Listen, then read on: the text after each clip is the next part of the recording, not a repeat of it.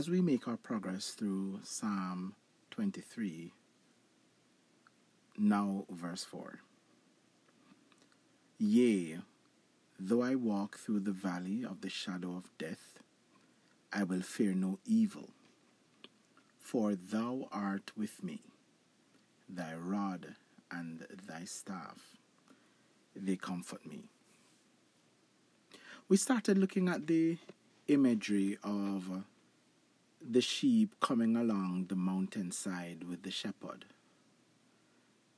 Perhaps along the mountainside there is some kind of a waterfall or some kind of a breaking of water where the water is rushing and the shepherd is busy vigilantly looking after the welfare of the sheep, busy helping to guide the most frisky or the most vulnerable ones who, by inquiry or by being led astray, distracted, or by attack or whatever as the case might be rushed, guided, might be being led to the water's edge, but it's dangerous because the waters are rushing. So the shepherd must guide them away from the rushing waters and still the impatient thirst, the impatient longing to quench the parched throats from the journey across the steep, dusty hillsides. So we get here in verse 4,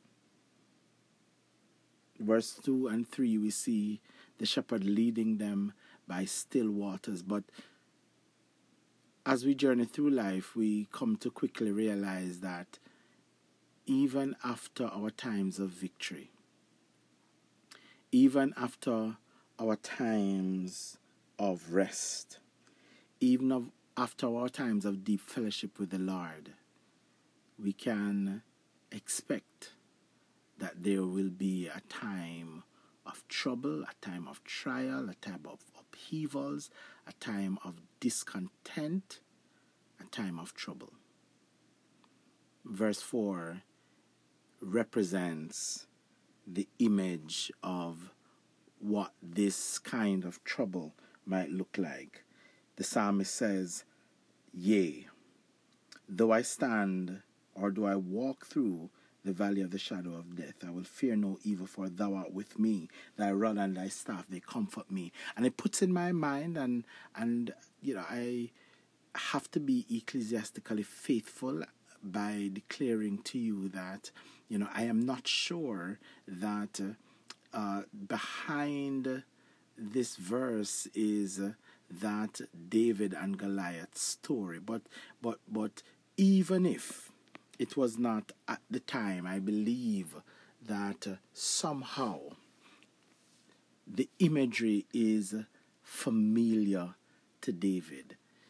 If it was afterwards or at some other point when he was reading the psalm or reciting the psalm or reflecting on the psalm, he must have seen himself at the site of that battle with the great Philistine. Israel on one mountaintop, Goliath defying the armies of the living God on the other mountaintop. And when you look at that picture, being on the mountaintop is a good place to be. Being on the mountaintop is a powerful place to be. Being on the mountaintop is an offensive position because from there you have a vantage point. You can see the enemy and see when they are approaching, and you have time to plan your attack as they make their way up the mountainside. But on this day, Israel did not have the ultimate advantage of the mountainside. Even though they were on the mountain top, the enemy chose another mountaintop, and then there was a valley below.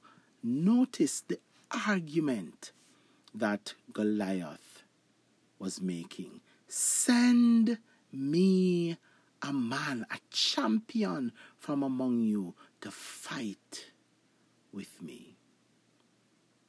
He was trying to lure them into the valley so that they would have surrendered their vantage point, so they would have surrendered their position of power,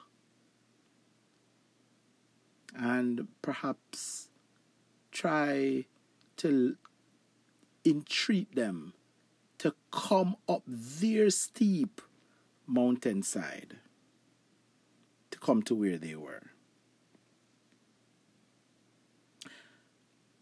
How it is in our lives that the enemy sometimes tries to lure us over into the valley.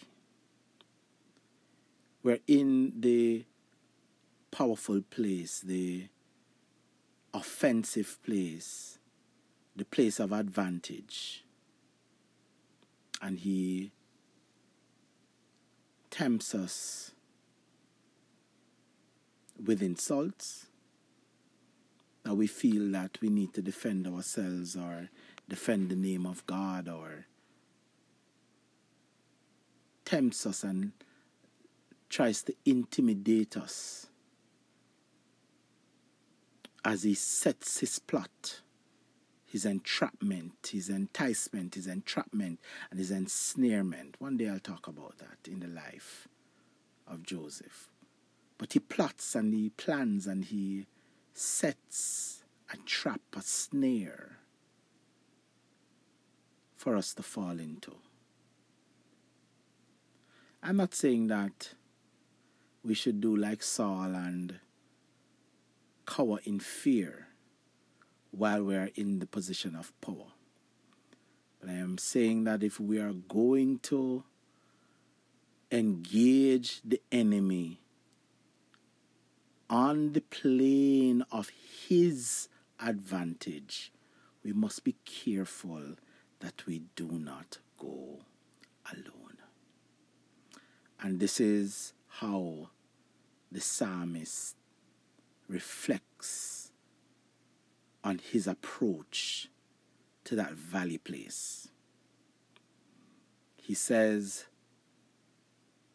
even though I am walking through the valley of the shadow of death, I will fear no evil, for you are with me.